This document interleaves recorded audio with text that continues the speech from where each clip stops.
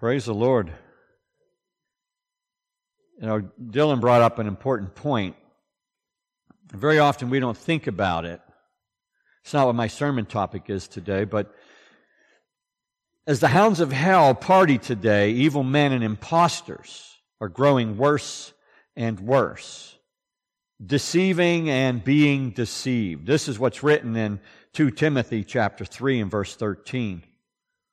All over this country and possibly other parts of the world, I don't know, but there are supposed churches that are opening their doors to this festivity of what is called Halloween. This is not a Christian holiday. It is not something that Christians are to practice. And I don't want to step on anybody's toes, but I have to go there because Dylan brought it up and it was a part of my notes. Because God's heavy on my heart about this. As a young man, being raised in the world and the traditions of the world, I taught my children to do that very thing. Go out and beg candy door to door. As a child, I begged candy door to door. And I saw no harm in that. I didn't realize that there really is a spiritual harm in it. And I'm sorry, I've repented of that. I no longer participate in that practice. I, as a young adult, would attend costume parties and I would dress up and all of that. I was a part of it. So I'm not saying that I didn't do it, but I'm saying that I realize it is not okay for Christians to do this.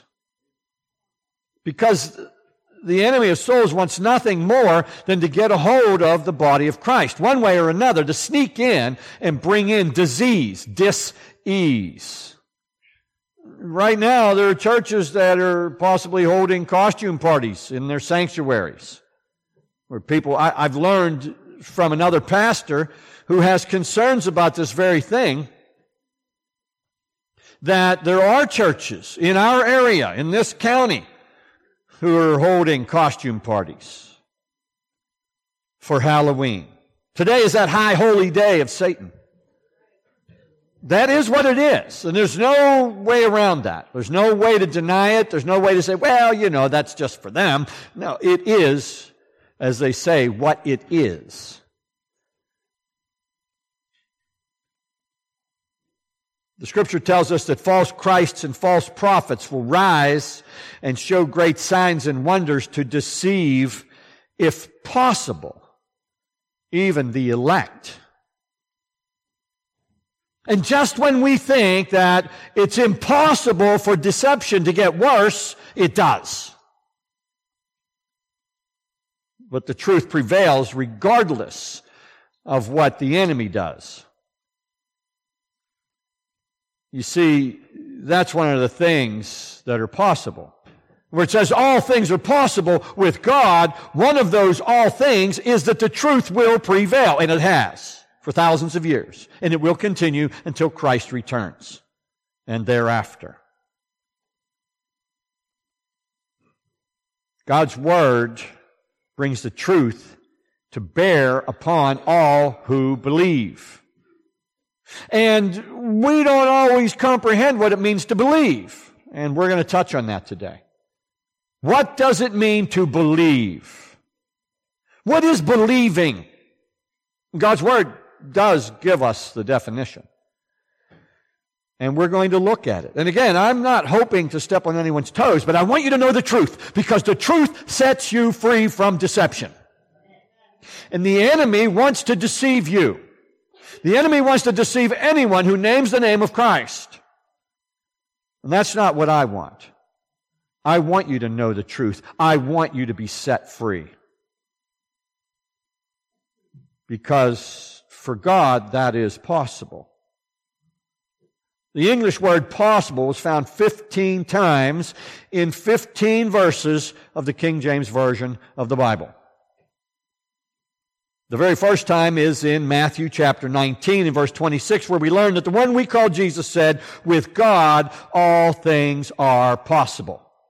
With God all things are possible. And the last time it's found is in Hebrews chapter 10 and verse 4, where it's written, for it is not possible that the blood of bulls and goats could take away sins. You see, the sacrifices that were made historically it wasn't possible for those to take away the sins. God accepted those sacrifices, but it wasn't possible that they would take away the sins of the people.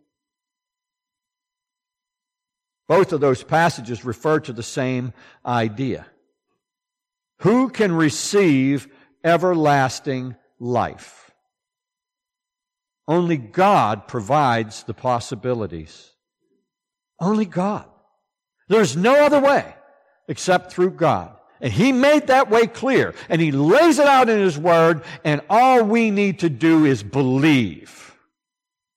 It's that simple. But what does it mean to believe? As I said, we'll get to that. But before we go on, I want us to pray. Heavenly Father, God, I need You, and I yield to You for Your use. Please give me the ability to speak what each soul present and those who will hear this through electronic means, whether it be through the recordings that are taking place right now or other ways, Lord. Please, Father, I ask that You would open our ears to hear, open our eyes to see, that we would not be spiritually deaf, that we would not be spiritually blind, but that we would, in fact, see, and we would, in fact, hear. Please use Your Spirit, Lord, in this capacity. Give me unction to speak what we need to hear. Help us, Lord. Help us to give You glory that's due to Your name. Help us worship You alone, Lord, in the beauty of holiness, as it's written in Psalm 29 and verse 2. I pray all of this in Christ's name. Be with those who are unable to be here and those who perhaps are still traveling and those who are listening online. And all of God's people said, Amen. Now we're going to open our Bibles to the 18th chapter of Matthew. You can find it on the screen here. Excuse me? It must be Luke. Yes, it's Luke. I'm sorry. You are correct, and thank you. This young lady keeps me in line. I'm going to miss her when she's not here next week. We need somebody to step up, though, to help with the PowerPoint, because she won't be here, and the other young lady that helps, Kylie, will not be here. So we need somebody who knows how to do PowerPoint to operate that. So Luke, thank you, chapter 18, and we'll begin with verse 18. And we're going to compare Matthew's rendering of this occasion and Mark's rendering of this occasion with Luke's rendering of this occasion. But we're going to read from Luke first. Luke 18:18. And that's where it's written, "Now a certain ruler asked Him," speaking of Christ, saying, "Good teacher, what shall I do to inherit eternal life?" And so Jesus said to him, "Why do you call me good? No one's good, but one, that is God. You know the commandments. Do not commit adultery. Do not murder. Do not steal. Do not bear false witness. Honor your father and your mother." You know these things. I'd venture to say all of you know these things. And He said, all these things, this is the ruler now, He said, all these things I have kept from my youth. He's saying, I do that.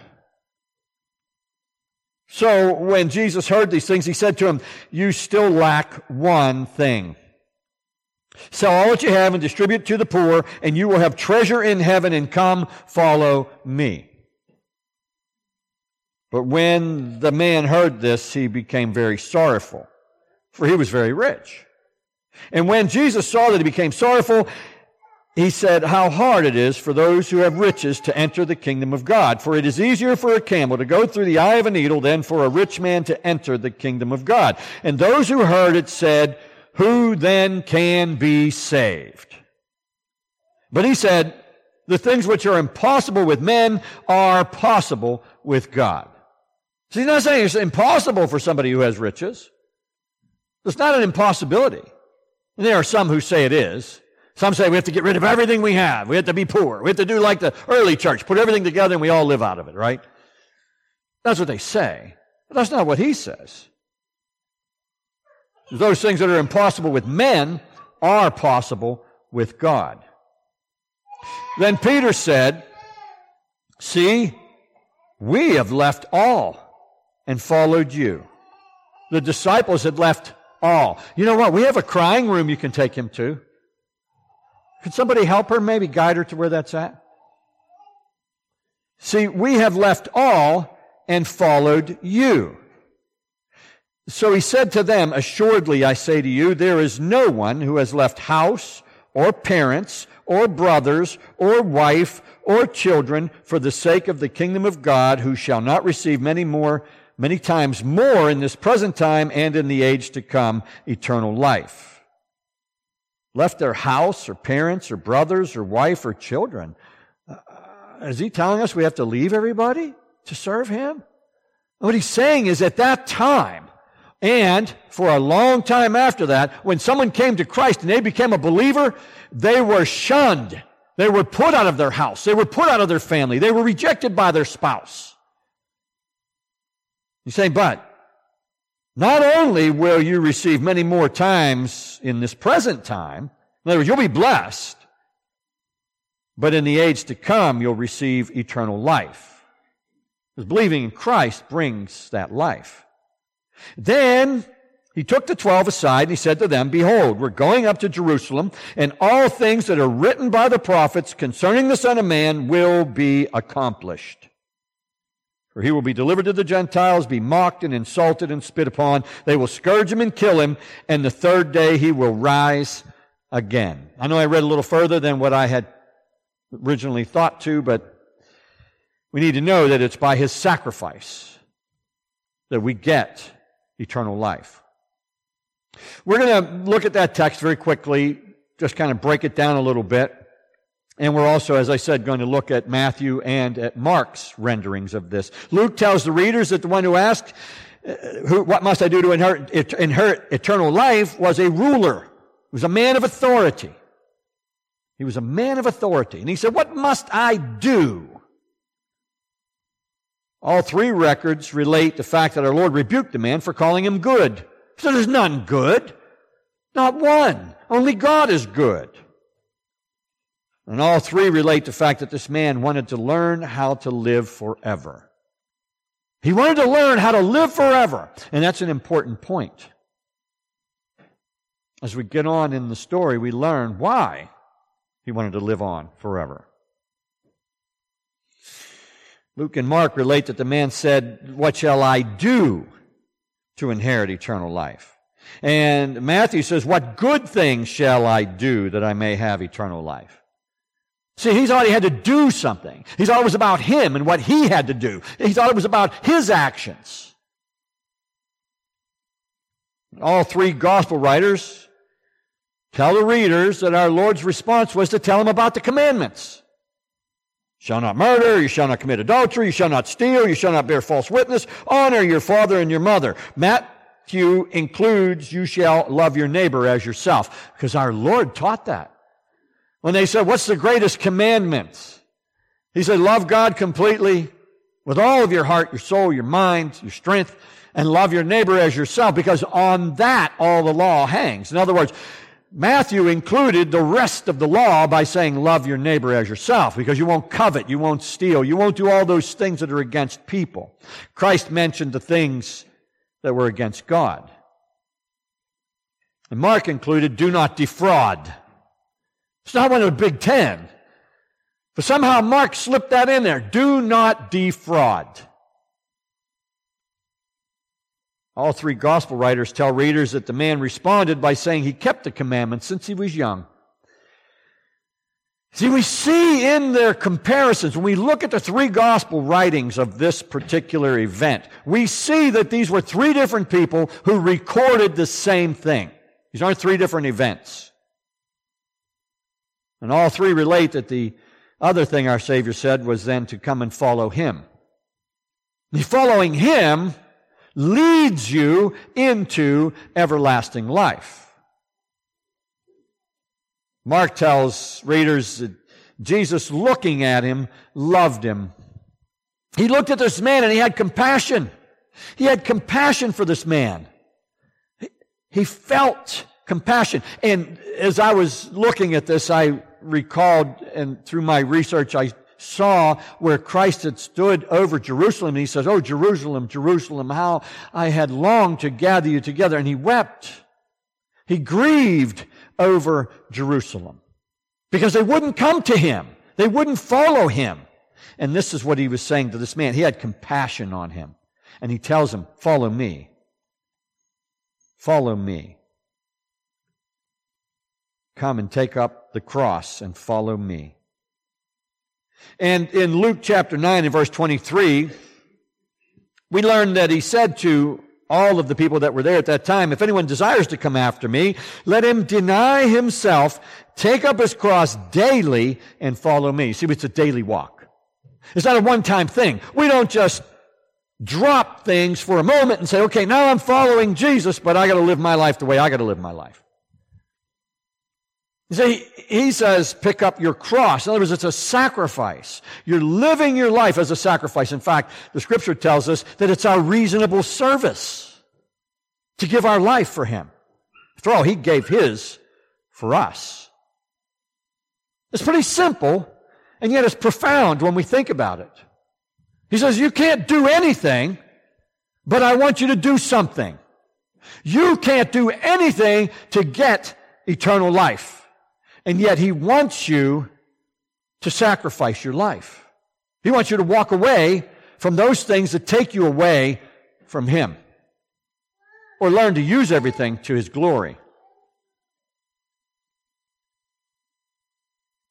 And the next thing that we learn is all three gospel writers tell us that the man became very sorrowful. He was very sorrowful because the Lord said, "Come and follow me. Get rid of everything. Come and follow me." Why would he tell him to get rid of everything if it was still possible to have things? You look at some of the richest people in the Scriptures. Abraham was a rich man. Solomon was a rich man. David was a rich man. Did they not make it in? Well, the Lord said in one of his parables, he said, you're going to see Abraham and Isaac and Jacob in the bosom. You're going to see them with the Father. And you're locked out. So we know Abraham at least got in. It's not about what we have. It's about our heart. Our heart condition has to be right. And God wants us to use whatever he gives us to his glory. However we do that. However he leads us to do that. And the next thing that we learn, that man was sorrowful because he had great possessions, or he was very rich. And the next thing we learn is that the Lord said it was hard for the rich to enter the kingdom of heaven. He didn't say it was impossible. It was difficult. It was not impossible. That's what he said. In fact, he illustrated it by relating it's hard for them to go into the kingdom of heaven. It's harder for them to go into the kingdom of heaven than it is for a camel to go through the eye of a needle. And there's different schools of thought of what that means. They had walled cities, and in the cities they would have these small gates where the animals would have to actually kneel down and have to get them into the city because they didn't want them to bring in armament or something to fight against the city. So they had to unpack the animal. It was hard for the camel to go through that doorway, which some say was called a needle. I'm not so sure about that. And the other is just the really bizarre over-exaggeration. A camel cannot go through the eye of a needle. And he's saying, it's difficult. Somehow it's not impossible. It's not impossible for people who have riches to go into the kingdom of heaven. You know, we live in the richest land in the world. Well, maybe not now. We once were. There'll be those who take offense at that, but the truth is, we live in a very rich land. That's God's blessing. He doesn't bless us with riches to condemn us. He blesses us with riches to be able to spread his word, his gospel. The rich man walked away because he did not want to give it all away. He wanted to have everlasting life and take his possessions with him. You know, in the Middle East, there was that idea that they could take all of their riches with them. In fact, we see the example of that in the pyramids. They buried people with their riches. And the riches are still there, but they're not. There's an example there. And the implication is that he wanted to take it all with him. He wanted to have eternal life, and he wanted to take everything with him. And he thought maybe Jesus had the key to that, how he could figure that out, how he could do that. Mark includes details that the others do not. That's why I started with Luke, because Luke's rendering of it is pretty short. Mark's is also, but Matthew's is the longest. But Luke doesn't give all the details. Luke was the doctor. He came along later, and he gathered details from people. And sometimes he didn't get it all. The disciples, it's written in Mark's gospel record, were astonished at his words. But Jesus answered again and said to them, "Children, how hard it is for those who trust in riches to enter the kingdom of God." See, where do we place our trust? Are we placing our trust in Almighty God? Are we using our riches as that place where we put our trust? And that's the difference. That's the dividing line. Are we trusting in what God has provided to us, or are we trusting in Him? That's the difference. The rich man had faith in his possessions, not in God. This is what he lacked. When he says, "What do I lack?" That's what he lacked. And that's why Christ told him, get rid of everything. Get rid of it all, because your heart's there. It's not here. And after that camel illustration, it's written in Mark 10 in verse 26 that they were greatly astonished, saying among themselves, "Who then can be saved?" Because he was talking about people with riches. Why would they say, "Who then can be saved"? They saw them all, they saw themselves as being rich. Who then can be saved? And all three gospel records relate our Lord's response was to say, with God, all things are possible. With men, it's impossible. But with God, all things are possible. And so I want to ask you, what's possible with God? Let's say it loud. All things are possible with God. All things. Even any of us who were lost and beyond salvation can come to the saving grace of Almighty God. It's possible. It doesn't matter what we've done. It doesn't matter what kind of lives we've lived. It doesn't matter if we were rich or poor. What matters is God's grace is available for us and all who will come to Him. It's God's gift. It's God's gift. The next thing we learn is that Peter reminded him they left everything to follow Him. We dropped everything. We left the boats. We left the nets. We're here with you. What more do you want? Is the implication there. We've dropped everything. We don't have anything else to let go of. And our Lord told him, anyone who leaves everything and everyone for His sake and the Gospels would receive many times more in this present time and in the age to come eternal life. See, the blessing comes here and hereafter, not just here.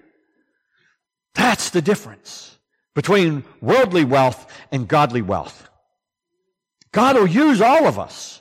And, the world runs on that thing we call money, so He's not going to keep us all poor. He'll use us by giving to us that which He wants us to use to His glory. Does that mean that we don't get to spend some ourselves? No, that doesn't mean that. And there are some who've taken that mantle on themselves and said, well, we're going to just forsake everything. We're going to forsake the world. We're going to go hide up in another building somewhere, and we're going to call ourselves by a special name, and that's how we're going to live, and we're not going to have anything. We're going to just swear off everything. That's not what God's Word says. Is that wrong? No, I'm not saying that's wrong. For those people, it probably is the best thing they can do. But for the majority of God's people, He wants us out in the world. He wants us sharing the good news. And it takes lots of things to do that. If all you're doing is traveling somewhere, how long would it take you to walk from here, say, to Butler City? 10 miles or so. How long would that take you? Half a day? But you jump in the car and you're there in 10 minutes, right? And what does that take? It takes gasoline. It takes keeping the machine running and inspected and insured, and there's costs involved with that. But as you travel, you can forget about all that stuff. And you think, okay, I want to get there in 9 minutes, not 10, right? I'm guilty. I am. Sometimes I just don't like riding behind slow people who are going below the speed limit. Speed limit's okay. Below the speed limit doesn't work for me. And I'm sure some of you probably can relate with that, right? I mean, but it costs money to do those things, is the bottom line, okay? So God's going to give us what we need to do that. If He sends us on a mission into Butler City, He's going to give us what we need to accomplish that mission. He's not saying throw all the money out to the wind or give it all away, and then you can't get out there. You can't do anything. You gotta have a place to live. You gotta have heat, electricity for lights and other things.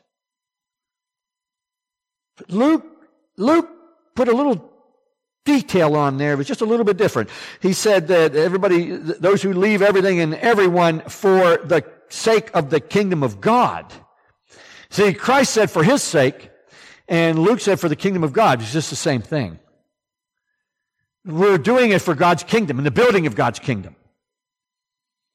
Matthew gives a couple of details that the others didn't have. According to Matthew, after reminding Jesus that they left everything to follow him, Peter said, "What shall we have?" We left everything. What are we going to have? Like, he wants to know. Peter was this rough, tough fisherman guy, okay? He was the guy that was known for being brash. And when the Lord was going to the cross, he was the guy that was known for cussing. He walked with Christ for 3.5 years, and he's still a cusser? Yeah, that's what the Scripture shows us. Our Lord said, "Assuredly, I say to you, that in the regeneration, when the Son of Man sits on the throne of His glory, you who have followed me will also sit on 12 thrones, judging the 12 tribes of Israel." Now, that's a whole sermon in itself, but he's saying they're going to be exalted. They're going to be put into positions of authority that are above all of the people who are part of Israel.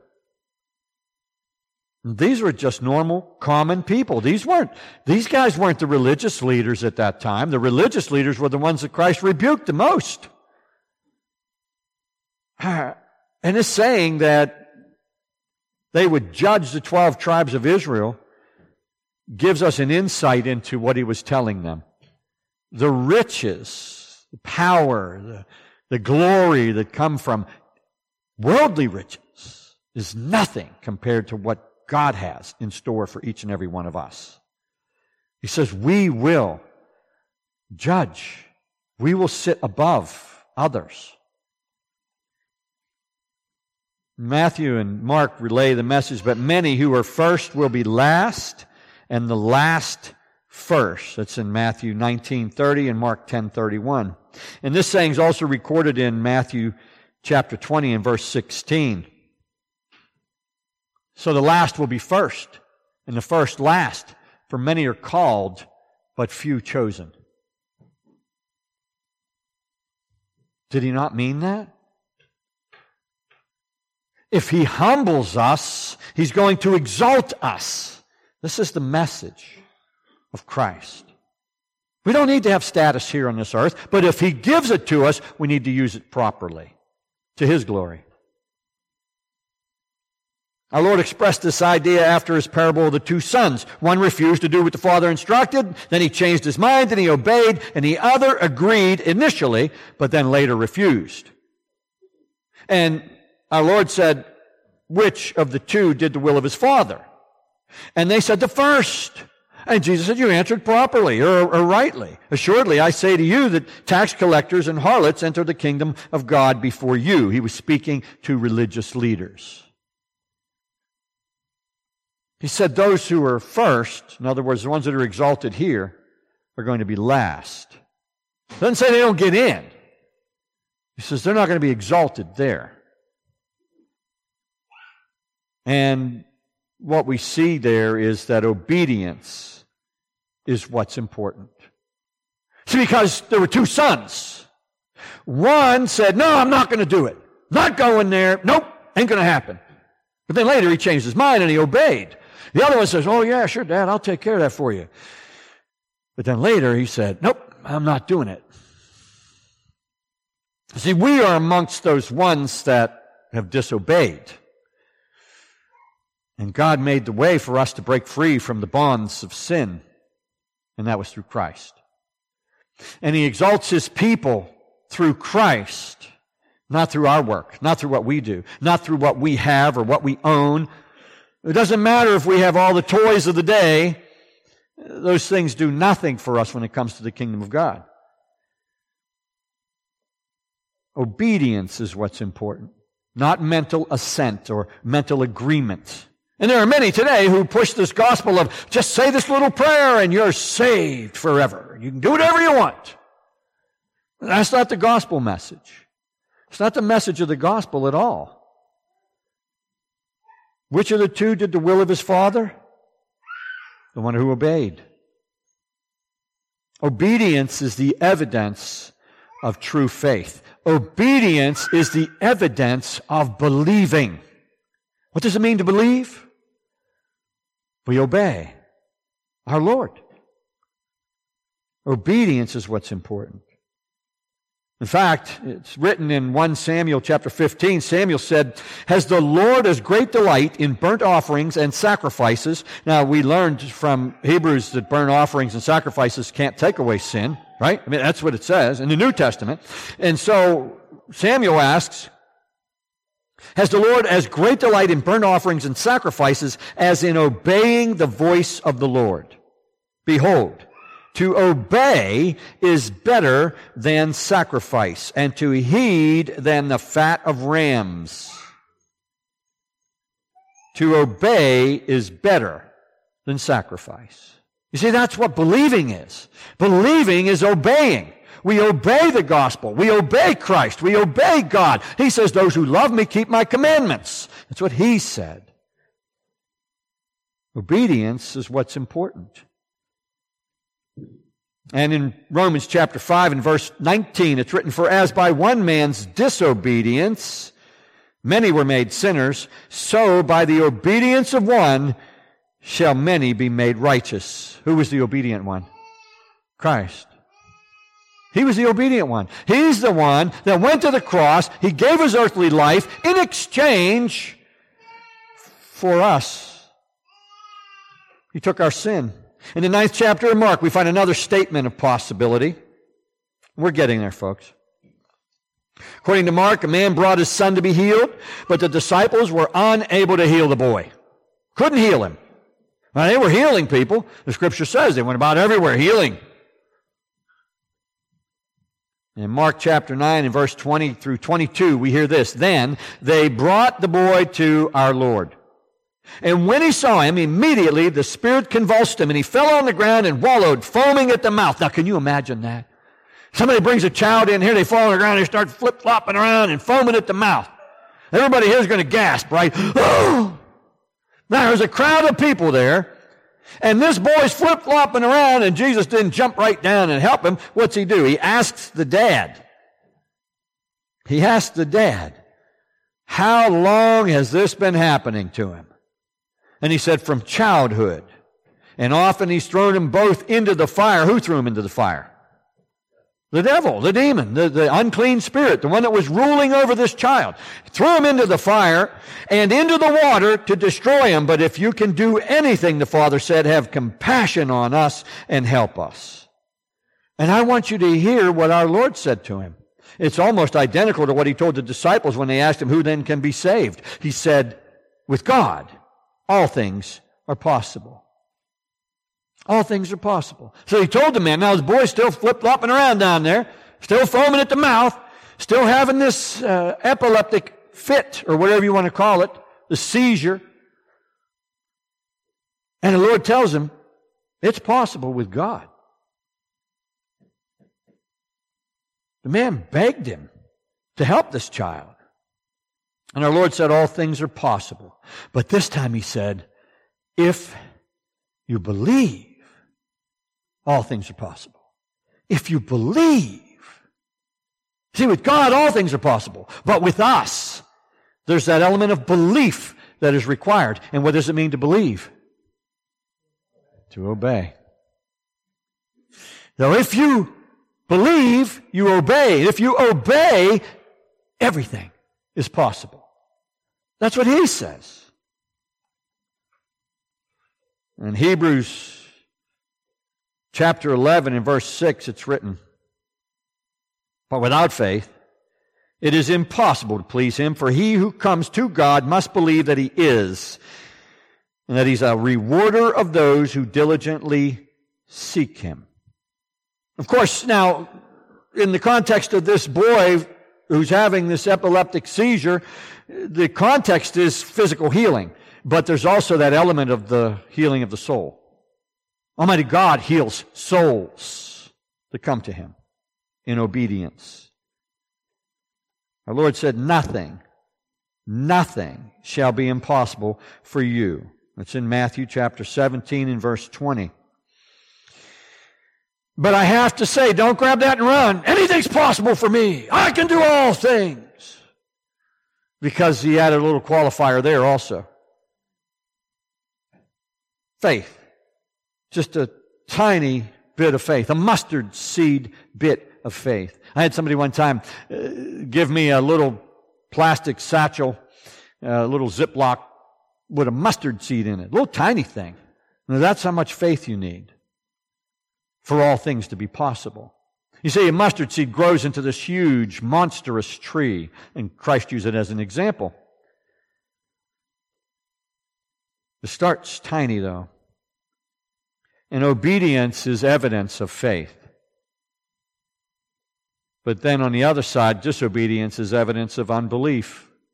See, we say we believe, but then we live in sin. And when we live in sin, I'm not saying we misstep. I'm talking about living. Nope, I'm not giving that up. I'm not walking away from that. I'm good with that. No, God's let me, by the grace of God, I can do anything I want. And I've heard people say those words. And I said, that's not what God's Word says. That's your gospel. That's your message. That's what you believe, but that's not what God says you need to believe.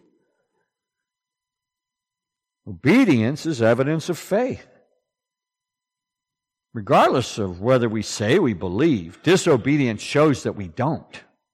If we're living disobedient lives, our disobedience is the evidence that God uses to judge us.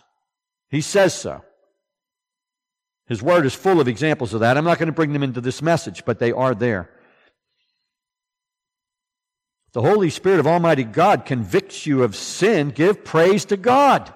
I have people that come to me, and most recently, in fact, there was a young man said, Pastor, every time I come and I sit under your preaching, he says, I get convicted. And another young man said, when I was coming, I was getting convicted. I thought you were talking right to me. I said, no, I'm not. That's the Holy Spirit talking to you. It's not me, because I don't know. I don't know anything about the majority of you. I just know what God says to speak, and I speak it. I allow His Spirit to speak through me so that He will reach each and every one of you with the very same message of the gospel. Because by grace you're saved. He forgives. He doesn't hold it against you. But you got to turn to Him. And that's that word we use, repentance. We don't like that word in the church anymore. That's a bad word. Don't say that word. No, you don't need to repent. That's an act. That's a work. You don't do works. No, it's by grace you've been saved, not through work. But the Word tells us Jesus went about preaching repentance. His disciples went about preaching repentance. And Dylan didn't know what the message was today, by the way. The Spirit of God spoke through him. The Lord said, nothing shall be impossible for you if you believe. Praise God if He convicts you of sin, because He loves you too much to leave you in enemy territory. He wants to bring you out of that. He says in His Word, know ye not That to whom you yield yourselves servants to obey, his servants you are, to whom you obey, whether of sin unto death or of obedience unto righteousness. Obedience is faith. It's the evidence of our faith. God offers to rescue you, but you have to surrender to Him. You got to throw up the white flag. I give up. I don't want to be your enemy anymore. And there's so many churches today, and it's unfortunate, but it's a reality. There's so many churches today that are allowing people to live in their sin, and they don't bring the message of God's Word to bear upon the souls that they're bringing something to. They're not feeding them with God's Word. They're not hearing the Word of God. They're not recognizing that God calls us to a different life, not the same life that we lived in. He calls us out of that. And we must believe. That's the qualifier. And what does it mean to believe? To obey. In John chapter 3 and verse 36, it's written, "He who believes in the Son has everlasting life. And he who does not believe the Son shall not see life, but the wrath of God abides on them." And in John chapter 5 and verse 24, it's written, "Most assuredly," this is our Lord speaking, "most assuredly I say to you, he who hears my word and believes in him who sent me has everlasting life." He who hears my word and obeys him who sent me has everlasting life. That's a work. You're preaching works, Pastor John. No, I'm not. Believing is obedience to God. Does that mean we don't misstep? I'm telling you, folks, I know there are good, solid, God-fearing people who misstep. They don't stay there, though. They come out of it. They're not living in it. They're not remaining in it. They're not denying that God brought them out of that.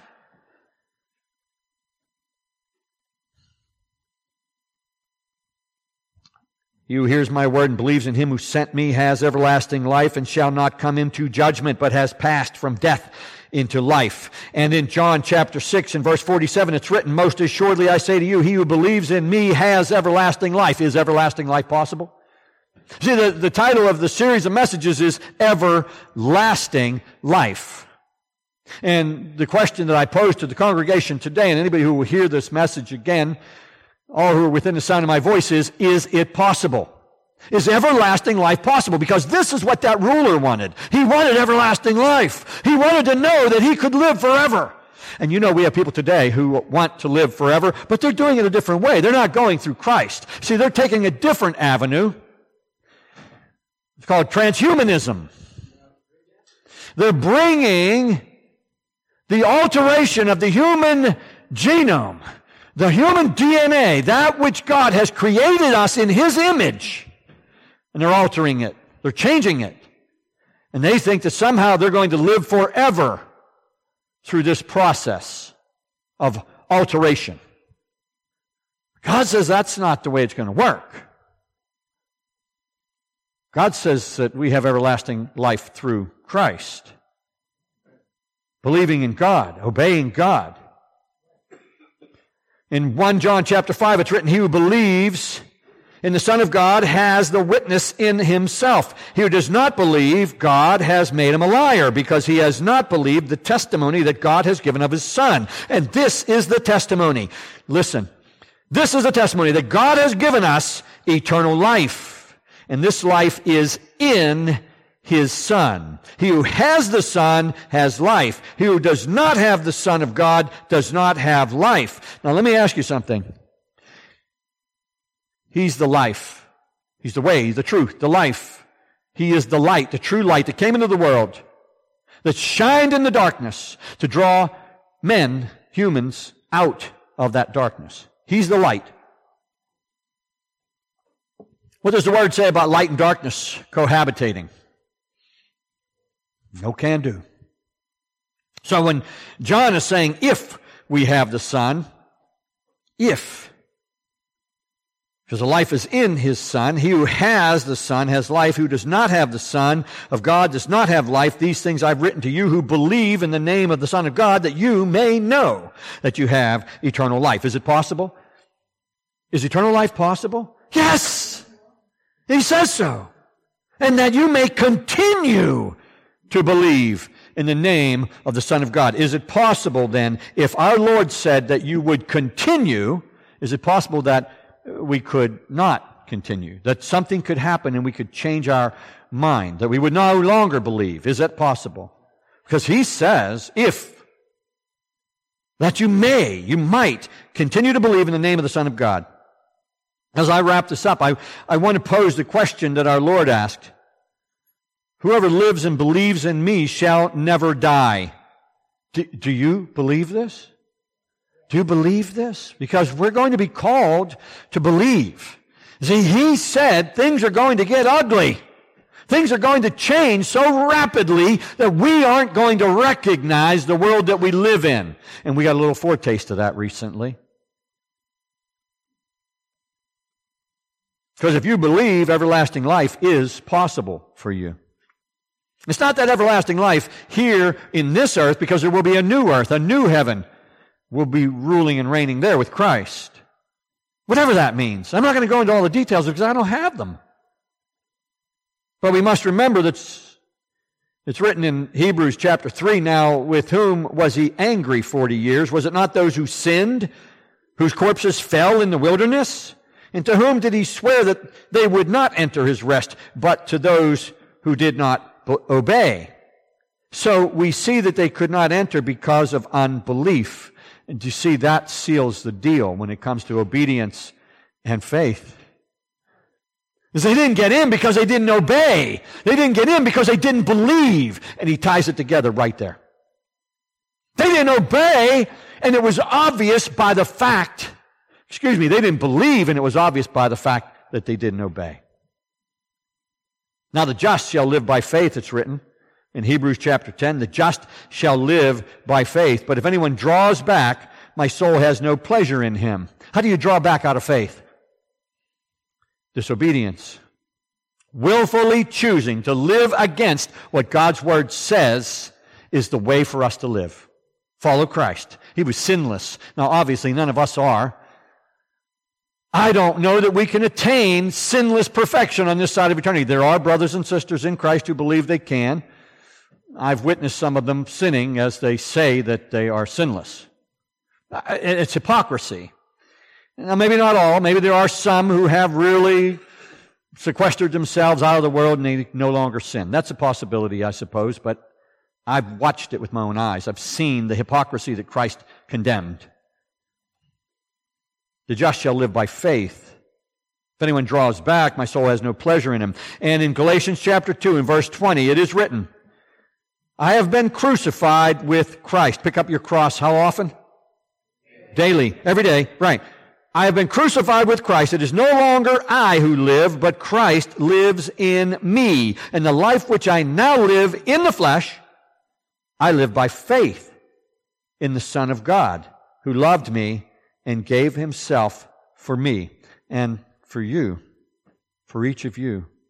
He gave his life. And all he asks is that you would have faith, that you would believe, that you would obey what he says, not what I say. I'm not going to tell you a list of rules. I'm not going to say you got to wear your skirts this long, ladies. You better pull your hair up in a bun. Sleeves got to be down to here over the elbows. No.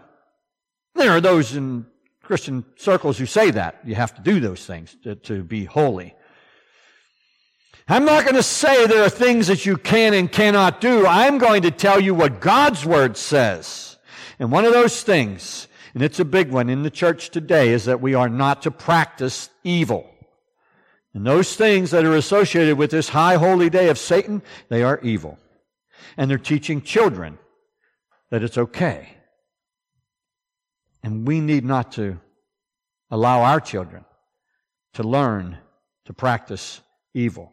We need to teach our children to obey the Lord. And we raise them up in His will. We raise them up in His way. And His Word tells us they will not depart from it. And so I say, let us pray. Heavenly Father, we thank you. We are, of all people, unworthy of your love, unworthy of your grace, unworthy of your mercy, and yet you have found a way because we've obeyed the gospel. You've found a way through faith to extend your grace to even us. So, Lord, I ask that you would pour yourself out on each one here and within the sound of my voice. Strengthen us in the power of your might to do all things in your will, in your way, that we would not depart from it. And I pray this all in Christ's name. Amen.